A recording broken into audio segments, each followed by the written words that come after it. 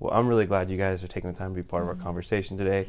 And here's what I want to do. I just want to open us up with Sermon on the Mount. That's why we're having this conversation as we think about this as a church. And the words of Jesus on anxiety, queuing up this conversation, bringing us around this table. And the question I want us to think about as I read these words is, how come he speaks these words? He means these words. He's building his kingdom on these words. And yet they feel a million miles away from us. So let me just read them, and then we'll just kind of cue that up and go like, where is the disconnect? Why the disconnect between us and what he says? So he says this, Matthew 6:25. Therefore I tell you, do not be anxious about your life. A massive statement, right? Do not be anxious about your life, what you will eat, what you will drink, or about your body, what you'll put on. Is not life more important than food, the body more than clothing? Look at the birds of the air, they neither sow nor reap or gather into barns, yet your heavenly Father feeds them. Are you not more valuable than they? And which of you by being anxious can add a single hour to the span of life? Are you anxious about your clothing? Consider the lilies of the field, how they grow, they neither toil nor spin, yet I tell you, not even Solomon in all his splendor was arrayed like one of these. But if God so clothes the grass of the field, which is today alive and tomorrow thrown into the oven, will he not much more clothe you, O you of little faith? Therefore I tell you, do not be anxious, saying, what shall we eat? Or what shall we drink? Or what shall we wear? For the Gentiles, those who don't know God, right, seek after all these things. And your heavenly Father knows that you need them all. But he says, seek first the kingdom of God and his righteousness, and all these things will be added to you. Therefore, do not be anxious about tomorrow, for tomorrow will be anxious for itself. Sufficient for the day is its own trouble. Amen. So these are amazing words. This is phenomenal what he says. Why always such the disconnect? And really, for any one of you, just jump in on all this. I mean, first thing for me is my feelings are powerful. My experiences are powerful. And they have, my experiences and my feelings have created all kinds of memories inside my body that I physically feel. So I emotionally feel them, I physically feel them. And the beauty of what he's saying is that he's above all, overall, he's clothing nature, he's feeding nature, and he cares a lot for me. And the disconnect is I have to learn how to live around his reality and not, my feelings and experiences are real and true and they mean something and they're valuable, but his perspective and his invitation to care for me is what I have to learn to live toward. Yeah. Yeah. Amen. Yeah. Anything else you want to add to that? That was pretty perfect. Yeah. Yeah. So if our feelings mean something, but if what he's saying means something, why do the two feel like they're juxtaposed? Why can't the one meet the other? It seems very often we can know what he says, but our hearts just feel so far from it. I think mostly our feelings come from our experiences, and what we have to remember is God is sovereign over everything, including our experiences, and above and in front of and before and all of it. And so when our feelings when we get stuck in our feelings, we're usually stuck in something that was, impacting us from the past, or, anxious about the future. When we don't just rest in, he's already there, he's already, dwelling in those spaces and has dwelt in those spaces, we just get so consumed with, the here and now and what I'm feeling now, instead of living in light of what he's told us in his word. So one of the things I hear both of you saying is that our feelings, though real, though like so visceral, right, so even tangible, they don't dictate what's true. Right. Charlie said, I've got to orient my life around him. We're so consumed in the right now, but that's not reality, right? And yet, here's Sheryl, I'd love for you to just jump in here. Yet, the reality is, too, and along with all of that, just as real, life has happened to us. So there's a host of reasons why people are anxious. We could list off some stuff. Maybe you could add to this list, but I'm thinking about abuse. I'm thinking about traumas. I'm talking about betrayals. Maybe you can just fill on the list of where anxiety is coming from the real life we've lived. Yeah, I think just some other things I would add to that list would be abandonment issues, attachment issues, a lot of it is childhood things. A lot of those anxiety is stemmed from our childhood. And for me, it was also me having to feel the need or the pressure to have it fixed, like me having to have control over my situation. I have to have it figured out. And instead of going to the Lord for those things and resting in God's sovereignty and God's plan for that situation, I was resting in my own ability to fix it and step into it that way. I think that's one of the things that I've seen in my own life and somebody that I've talked with, that one of the things that anxiety does, what you're talking about, I've got to do this, I've got to overcome this, I've got to supply here, whether it's a scarcity situation, whether it's a recovery situation, whatever, it draws you into isolation. Anxiety inherently draws you into isolation so that you feel like a freak and that no one else is going to understand. And anxiety begins to mount because you're sort of just covered over in your own emotions. Can you speak to why we tend to go there? I mean, other than just observing that we do, if there's something you have insight into that, or even what should we begin thinking about to draw ourselves out, recognizing that it is an isolationist mindset? I mean, so much of life pulls us toward isolation. I mean, we can probably all have some form of double lives, a home life and a work life that can isolate you, so you want to compartmentalize friends and thoughts and dreams, etc. And the beauty of like pulling into a community or habits that help you form your life around a better, bigger reality of God starts to speak to those lies, draws you in community. You start to see like, I'm not crazy, I'm not alone. I'm actually one of the billion people that are hearing these lies about myself. So duplicity can do that. I mean, chasing your own identity in any sort of, like those were all like reasons why we start to turn and try to make our own lives.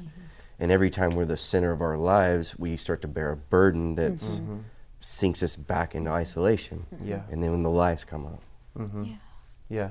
You want to add anything to that? I think, and just to throw in there, perfectionism was a huge thing for me, and that in and of itself kind of speaks to what you're talking about. When I become my own, I have to figure out the center. I am the center of everything, and I have to put on a show. Well, what does that drive me to? Is to not be myself, to not be authentic. I'm going to be who I am with all these anxious thoughts at home alone, and then somebody else to the outside world, and that just drives us further and further down that crazy cycle. It does. I was just going to add, I mean, when Holly pulled into the parking lot, she had just the very building was a place of some hurt and pain and devastation to her, and so it shook her. Her body remembered, her body felt it, and she came in, and as soon as she got here, she just spoke it out to me, let me know. And that's just it's just exposing like what's going on inside of here. I'm going to say it out loud. Help me pull back down to I'm not alone here. Absolutely. When I think that's what's interesting, I think about anxiety. The very first sin in the garden, right, was one of isolation. Pull away from God, take of this, be a God unto yourself. That's exactly what's happening in anxiety. It's a temptation to go draw back into yourself. You have to now supply for yourself, provide for yourself, create resources for yourself, and you just realize in the midst of all that, I don't have the resources. I don't have the resources. So let's think about dealing with anxiety. We acknowledge the flood of emotions, the chemical dumps in our brains that don't allow us to actually soberly think through or plot through, even logical reasoning at times. So let's deal with this. Like, what are some things that you guys have found to be helpful, practical tools to go, okay, where do I go when the waters begin to rise?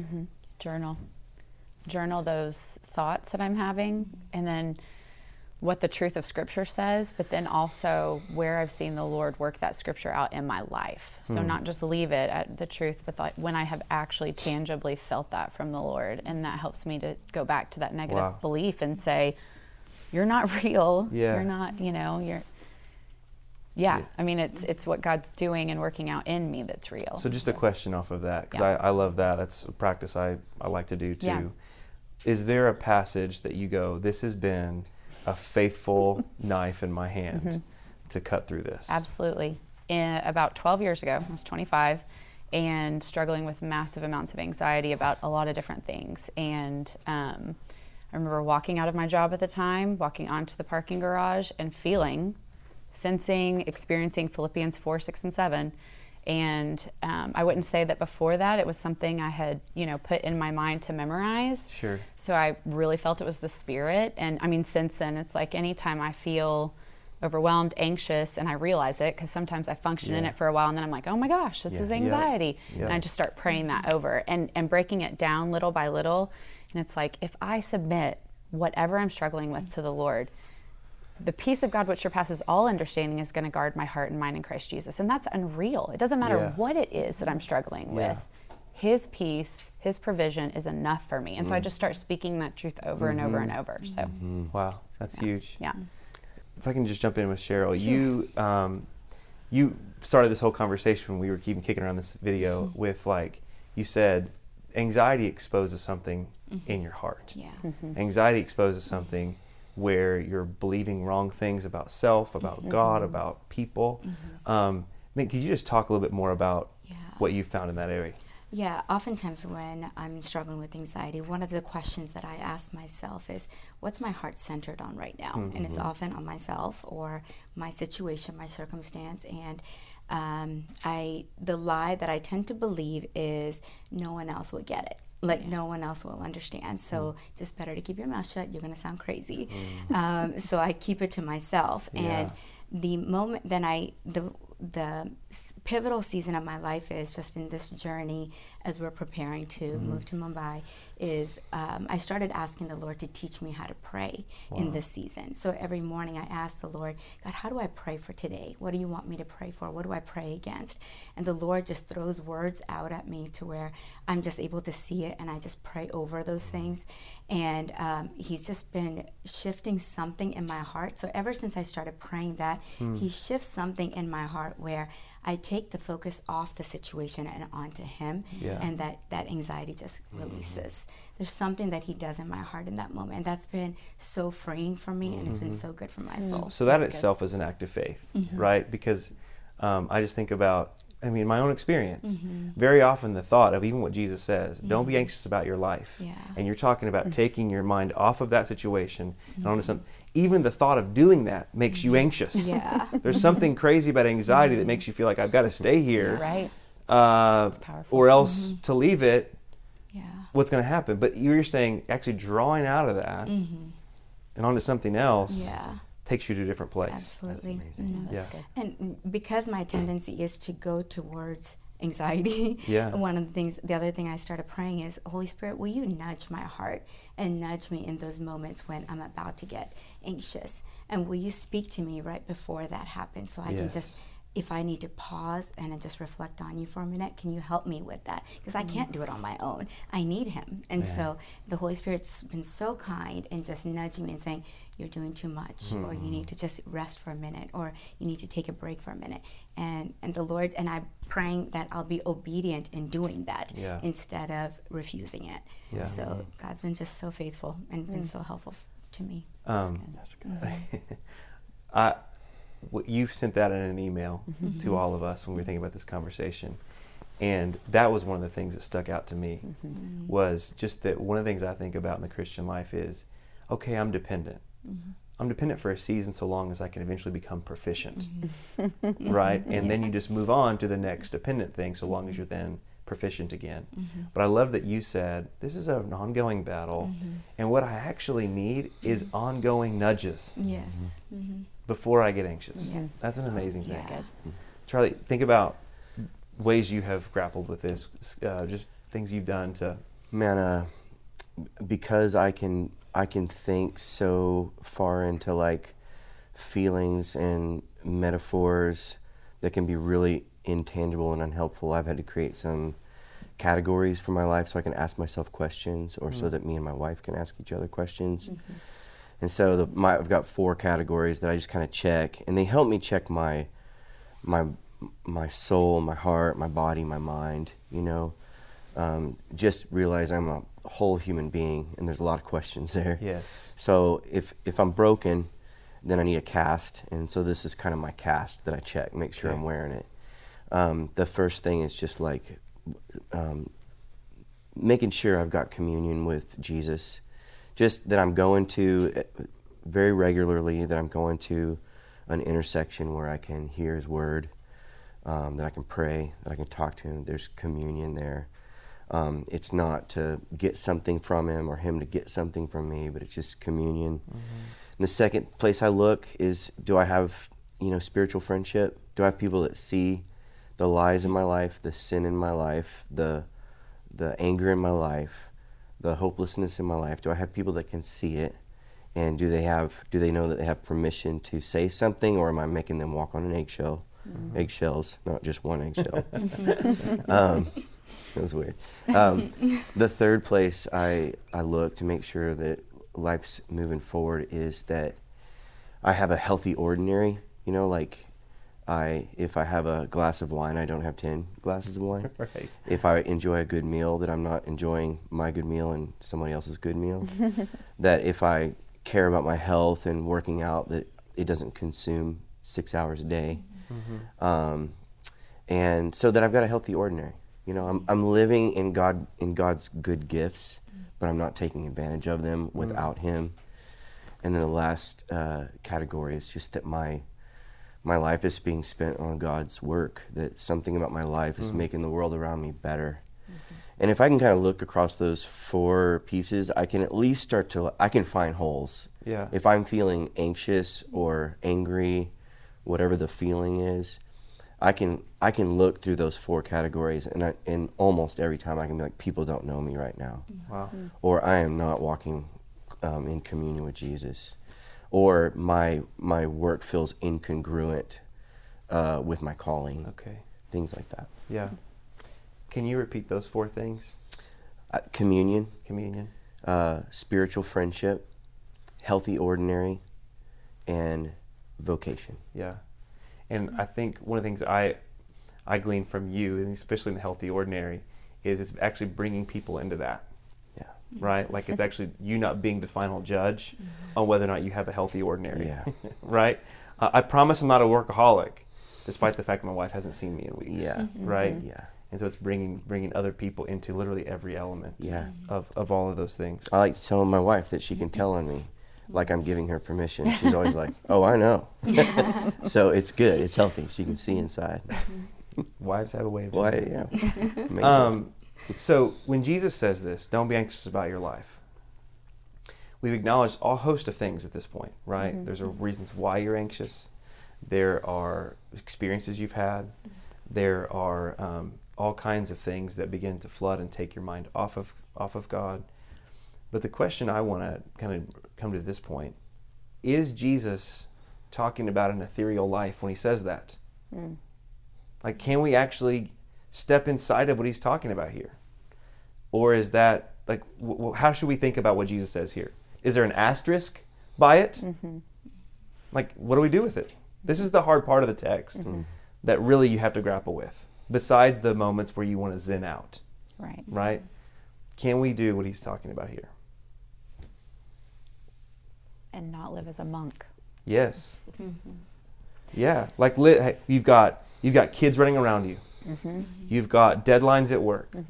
You've got trouble on the home front. You've got family disunity, extended family. I mean, you've got a host of things. You've got your own bad choices. Is this an asterisk statement? Is this just chicken soup for your soul? No. It's real. We know that. Yeah. So what do we do with it? For me, I want to live toward it in faith. Even as I say that, I'm kind of like, I hope that's the right answer. Yeah. But Right. I want to live toward it, and I want to set habits around that truth. So one of the most powerful moments for me is to do a confession and assurance every Sunday at a church causes me, even when I'm not feeling it or I'm not in the mood for it, I can say, God, this is true about you. This is how I've been going against it. I'm so sorry. That's creating anxiety in my life. And then the assurance of having someone read over me, but here's what God says about you. Yeah. So it's a habit that makes me live toward a reality that I don't always feel. Yeah. And the more habits I can have of that, the better for me. Yeah.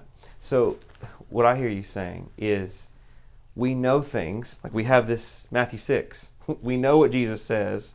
We're living over here. And one of the ways to bridge that gap is through some habits that get me closer on a more regular basis to what Jesus is saying. One of the things I'm learning to pray as I even hear you say that is, God, help my feelings catch up to what's true. Help my feelings catch up to what's true. Yeah. You know, and it's taken a while to sit in those, you know, over time. I lift my hands in a song most of the time, not because I feel it, but because I want to experience God in that reality, in that truth. It's more of a place of longing than of like, man, I'm feeling this song. It's more of I'm posturing myself to go, this is what I desire. This is what I want. Yeah. It makes me think the word, I mean, everything in the word, right? Like it's what tethers us. So when we feel completely, you know, out of control, which this life does to us in every situation, like that is what tethers us. That's what grounds us. That's what our roots are. And so whether we feel like we can achieve it or not, you go get it, right? And I love that you said somebody speak it over you, because I think if you're in an anxious state and it is becoming even a panic attack, you need somebody speaking that truth into you. And so, or, you know, and getting out your Bible and reading it over and over, whether you feel it or not, because that is what tethers us. Yes. It's what roots us. So. And I think that's one of the things that you can say and that you can believe, but that you actually have to, like, not assume that it's just true, but like keep rehearsing that over and over. Yeah. You can't short circuit that step. Not at all. I was just, one thing I would like to add in that was, I think it's also important that in order for us to get there or try to get there, asking the Lord, God, what is it, what emotion am I repressing right now? Sometimes it's fear. We think it's anxiety. It's tied in with anxiety. Sometimes it's shame. Sometimes it is anger. It could be a grief. Like mine was grief. Like I didn't realize I was grieving. That's why anxiety was building up so much. So once I started asking the Lord, God, what am I feeling? Like what, I know it's anxiety, but under that umbrella, like what exactly is that word? So once the Lord helped me see I'm grieving, that's why I'm like, okay, Lord, okay, that felt good. Like once I was able to recognize that, I'm like, teach me how to grieve well in this season. Teach me what that looks like. That's really profound. So one of the things about the Sermon on the Mount is you can read it, and it's almost like, okay, if I'm going to somehow make it in the kingdom, I've got to figure out how to muster up everything this sermon's talking about, so then everything it's not talking about, suppress those things. Shove them down, pretend they're not there, and just keep, you know, repeating the Beatitudes to yourself all the time, you know, as if it's going to work, it's going to work, it's going to work. But what I hear all of us saying is, no, actually, recognize where you're kicking against what Jesus is saying. Where are you finding yourself restless and not at rest? Let that come to the surface and be transformed. What do you have to say about those moments where you go, I feel like I need to push this down? How do you let those things come to the top without them freaking you out?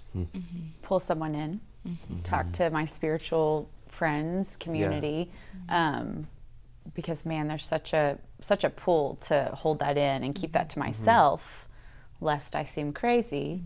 So pulling my people in, having my two or three, right? And hey, I'm really struggling with this right now, or this thought, or this belief, or man, I can't seem to get from here to here without feeling like I'm drowning. So pulling people into that is, I think, paramount.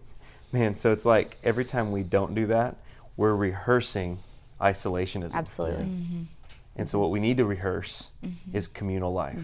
Because that actually reminds us, it's not just that Charlie's with me, God's with me. That's right. And Charlie helps me kind of get there again, right? So that's where I think transformation is so important here. And the anxious stuff we talk about, you know, is it an asterisk? No. because we can actually be transformed, and His Absolutely. presence can meet us there. I was going to say too, I mean, the world presses us toward isolation, also independence, you know, in the sense of I've got to do this by myself.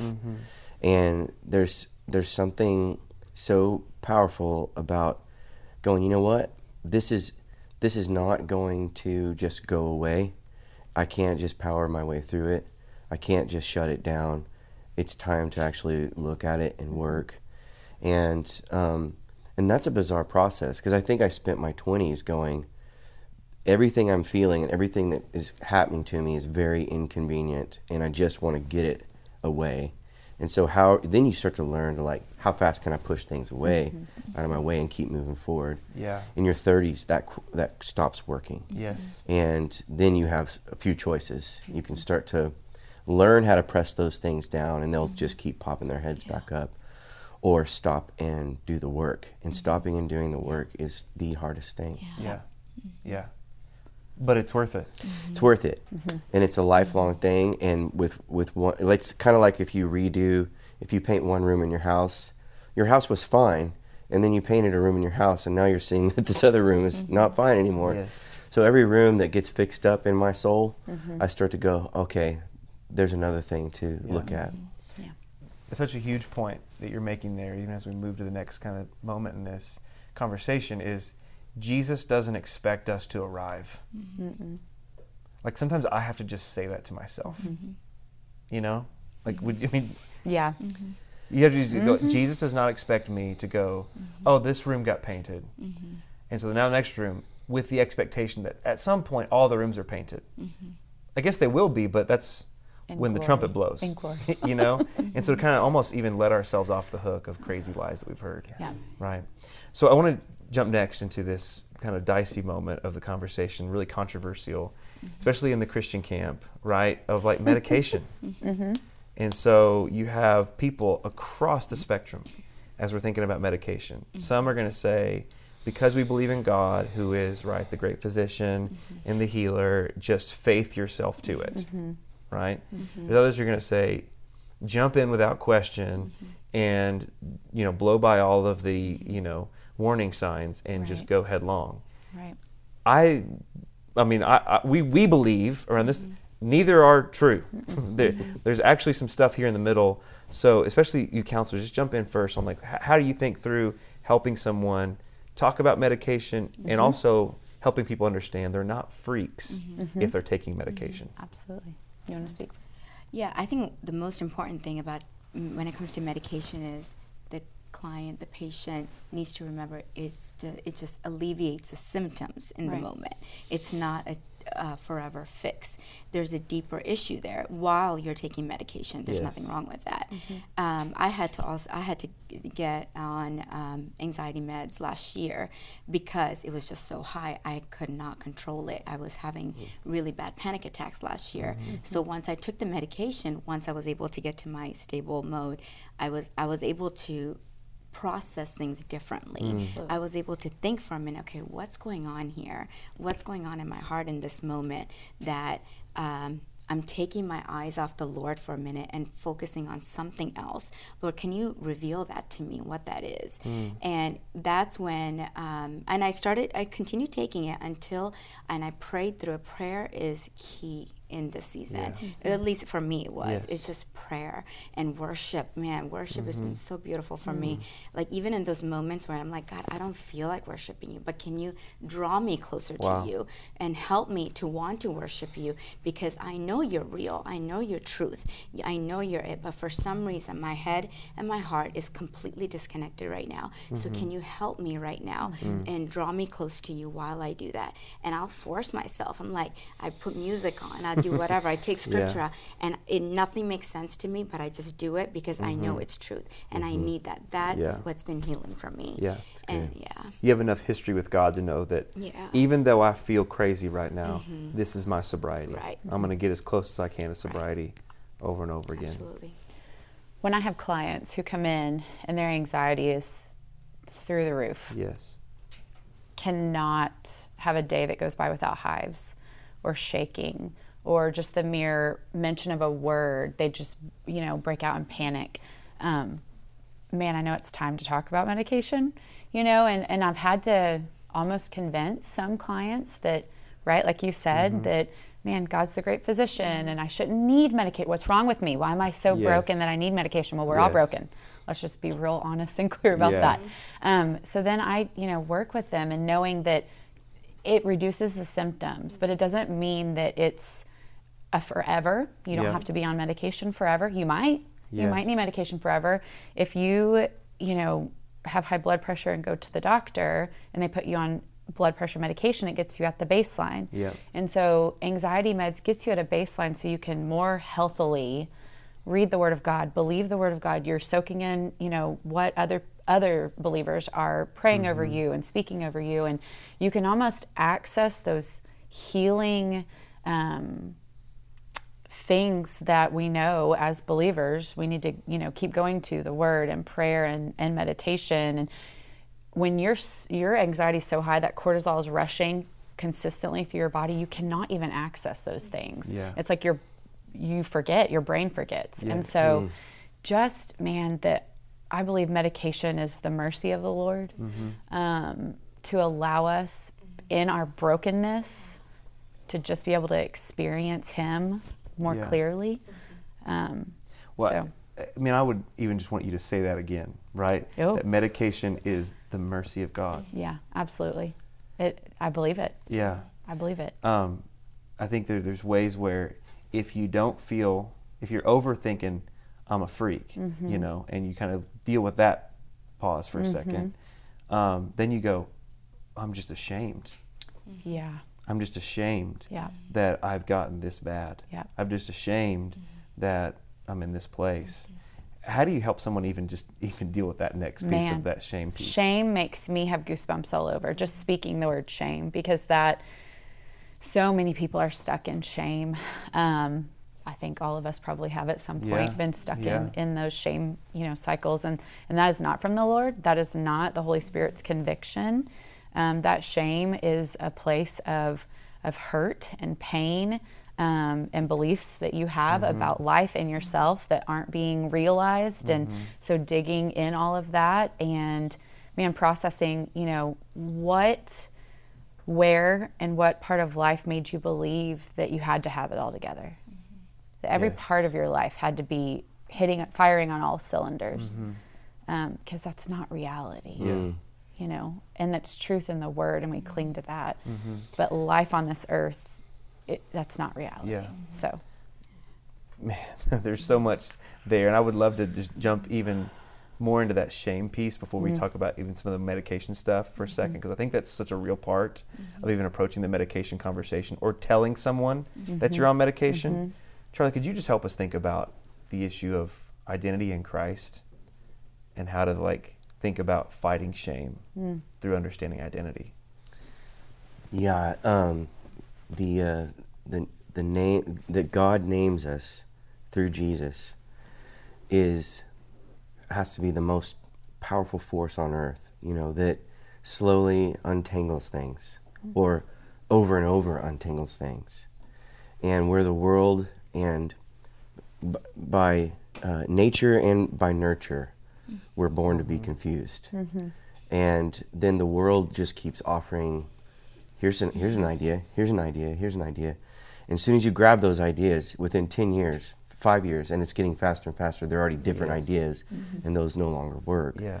And so to go, here's a super cultural God that never changes, is always faithful. He never sleeps so that I can sleep, because He's always at work. And He's the one that names me, and that never changes.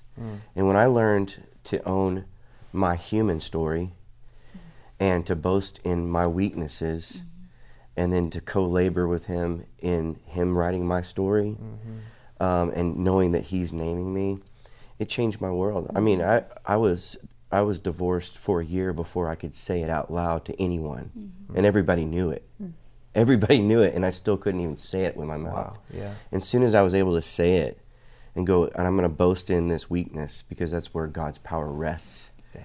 And then I'm going to, from now on, I'm co-laboring with God, because He's the only one that names me. Yeah. I think about, I take medication, anxiety medication, and that this whole thing has been a great source of grappling for me, and then several people that I've even talked to, right? And for me, it was coming to that place where I could look myself in the mirror. You're supposed to be a pastor. Yeah. You're supposed to be a dad. You're supposed to be a husband. You're supposed to care about stuff and believe things, and you can't even hold yourself together, right? And it was a way of realizing, you know what, though? God has purchased me in Christ to the point, all of that's true. But he's more true. I love the passages in Hebrews that say he speaks a better word. Yeah. You know, my convictions only go so far. He has to hold them together, right? So I think that for those that are dealing with shame, that's what I just want them to hear so much of, like, yes, that's true. Jesus is more true. That's right. You know, yes, your darkness is real. His blood is all the more, right? Okay, let's go back to medication for just a second and just talk about, like, just some of the practicals on it, how people should approach it, how they're thinking about it.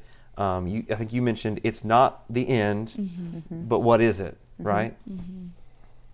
It's an addition to, counseling, being in community, being transparent with your story, being in the Word, being in prayer. It's in addition to. So we want to make sure that we're not just taking medication as a quick fix to cure our anxiety, because that will never be cured. So I think it's in addition to everything else. And so the practical of how you go about that. A lot of times I send people to their general practitioners who, can do an anxiety assessment and get them on the right meds, or a psychiatrist if it's necessary. And working, when I say psychiatrist, people think, oh my gosh, some of those same things. How can I go see a psychiatrist? I'm not crazy, but I need to go see a psychiatrist. So they're believing lies about all of that. And so just kind of parsing through all of that with them and being gentle. Being gentle. I think you need to give yourself permission to be human, because especially people who have a leadership platform, or like for me, I recognized how prideful I am, because the lie that I believed is, you're a therapist, you should know all the coping skills, you should know all this stuff. Why are you taking medication? So I had a hard time being willing to, she knows about it before, I had to call her up and say, I think I'm struggling with anxiety, and the medication was the last thing I wanted to go to, because for me it was pride, for me to accept that it was okay, I have a problem here. Having to admit something. There was something wrong, and then that's okay. I had to give myself permission to be human, and it's okay. And if anything, one thing I'm so grateful for is when it comes to anxiety, I feel so loved by the Lord. I know that sounds crazy, because the Lord is revealing something to me. Imagine how much He deeply, the creator of the universe, loves us and sees us to want to expose something to us so He can fix us and heal us and walk in and walk with us. He's not just exposing and just saying, peace out. He's walking with us along the way. So I feel so loved and cared for by Him. He's my dad. He's my father. So I feel so loved by Him when I look at it that way. So it's not a scary thing. Anxiety looks scary on the outside, but when you look deep down, think about how much He cares about you so much to where He's pursuing you and showing that to you. So it feels it's good for me. That's really profound. For me. So one of the things that I mentioned earlier, one of my counselors said to me, hey, listen, medication is not the end. It's the thing that helps you fight fair, right? I love what you said. It's got to be, I wouldn't say an absolute law, right? But anxiety or medication needs to be sort of in tandem with counseling. Right. Don't just take medication and then just go, I got these pills I take every day, right? Do the work, as Charlie said, do the work of all of that. One of the things I think is so beautiful about the Sermon on the Mount, and Jesus saying this, that we're kind of getting to, it's not an asterisk thing, but over and over again, you're going to read it and you're going to go, I can't do this. This feels impossible. That's His point. That's His point. So when we're experiencing anxiety and you're thinking, what's wrong with me? Go, oh, I'm a sinner. Right. But you can't divorce what Jesus says from Jesus. Who's saying these words? That's the thing, and what he did to actually bring about the promises of all of this. So one of the questions I want to go from here is, maybe they're taking anxiety medications. Maybe a person is just grappling with, it's been seasonal, it's been situational, it's come and gone, or maybe it's just been chronic, right? The question that I know I have had multiple times over, question I get asked, I'm sure you guys get asked, will this last forever? Will this go on? Will it be this way forever? What do you say? The side of heaven might be. Yeah. It might be. You know, Paul, we don't know what it was, but had a, thorn in his side. Well, what was that? I don't know. Yeah. Maybe it was anxiety. Yeah. And so it might be something that you struggle with, I struggle with, you guys struggle with, until we're on the other side of glory. Yeah. But that's not the end of it. Yeah. It doesn't get the final say. Okay. There's hope. There's always hope. Yeah. And doing the things we've talked about and living out the way, that the scriptures call us to live and to hold on to. That's where our hope lies. And yeah. Yeah. I think the beauty in that is the fact that we're not alone. He's with us. If he's going to be with us there and then and now, and he's going to be always with us in the midst of it. We're not alone. So that's the comfort that I have, knowing that I may struggle with this for a long. I've been for close to 40 years now, so I've been been struggling with it, and that's okay. I'm more drawn. The Lord has drawn me closer to Him in the midst of it in these last few years. So I know I'm not alone. Yeah. And part of what I think is amazing about the gospel, where I find hope in my own grappling, is that the gospel is not a ticket of exemption, right? Like that's not, Jesus wasn't coming to say, hey, it's going to be over right now. But he's coming to say, it's going to be over. And until it is, I'm going to be with you to the very end. And it will be over. But I'm going to be with you until we get there, And so, which means he's enough for us. One of the things I have to kind of just speak over myself at times and have my wife remind me is when I ask the question, will it be this way forever? I'm already thinking about tomorrow. Right. And I might not actually even be anxious in the moment when I ask that question. And so there's the way of going, we'll talk about this for just a second, is like, how do I be present? That's part of, I think, absolutely, part of the common grace warfare weapons God gives us is, but what's happening right now? One of my favorite things, out of many favorite things that Henry Nouwen said was, you can't change your past and you can't control your future. And so there's something about being right now in the longing. And if you can see suffering as beautiful and identifying with Jesus, there's something that comes out of your life that's very different. And in that identification with Jesus. And if the whole earth is groaning and waiting, why do I think I'm any different than the whole earth? Groaning and waiting for Jesus. And that's the beauty of Advent, right before Christmas. The earth is groaning. We're all longing. We're all waiting. And then he comes. And then now we are still longing and waiting, and he's coming to wipe tears, which shows that there's still pain and suffering and anxiety, hurt. He's coming to wipe tears and make things right. And so for me to live right now means for me to look forward, not to change anything, but look forward, going, he's here right now, in my groaning, in my suffering, which is beautiful, and he's coming to make things right. And so every time I drink the wine and eat the bread, I remember he's coming to wipe away all these tears. I have to remember, and what's the scripture verse? We're going to face trials of many kinds, and those trials produce perseverance, and perseverance, faith, and faith, hope. Man, clinging to that, because we are promised trials. We're not promised exemption, like you said. And so remembering, okay, it's not just the trial, but what that produces, and you know, one day.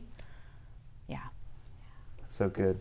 One of the passages that comes to my mind all the time on this, because it doesn't matter if you're like, a prosperity gospel person or an anti-prosperity gospel person.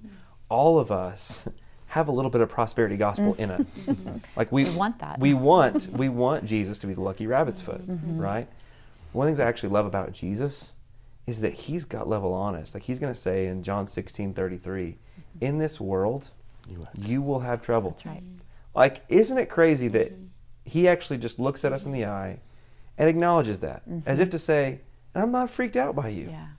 And I'm not, your problems don't put me off and don't bother me. You'll have troubles, he says, but take heart, I've overcome the world. Yeah.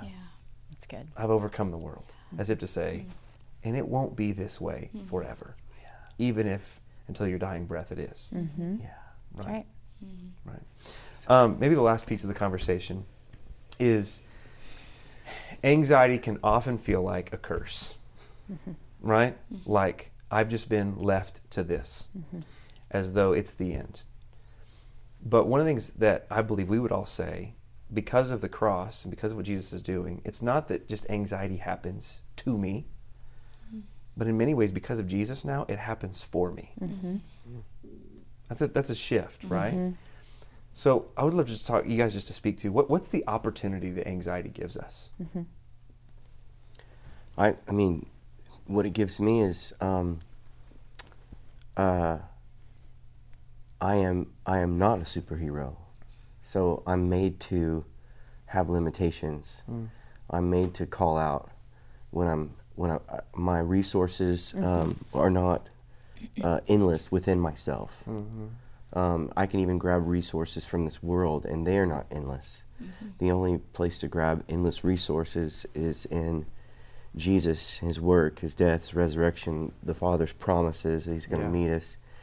And so my limitations, they are frustrating, but as I grow in this, I'm learning to let that be redefined, and my limitations not be frustrating, but the invitation to call out to Jesus Christ, the Son of God, and to know that nothing is going to take me out of the Father's hand. And I can live in all my limitations, because he has no limitations of resource and fullness in him. And he's not ashamed of your limitations. And he's not ashamed of my limitations.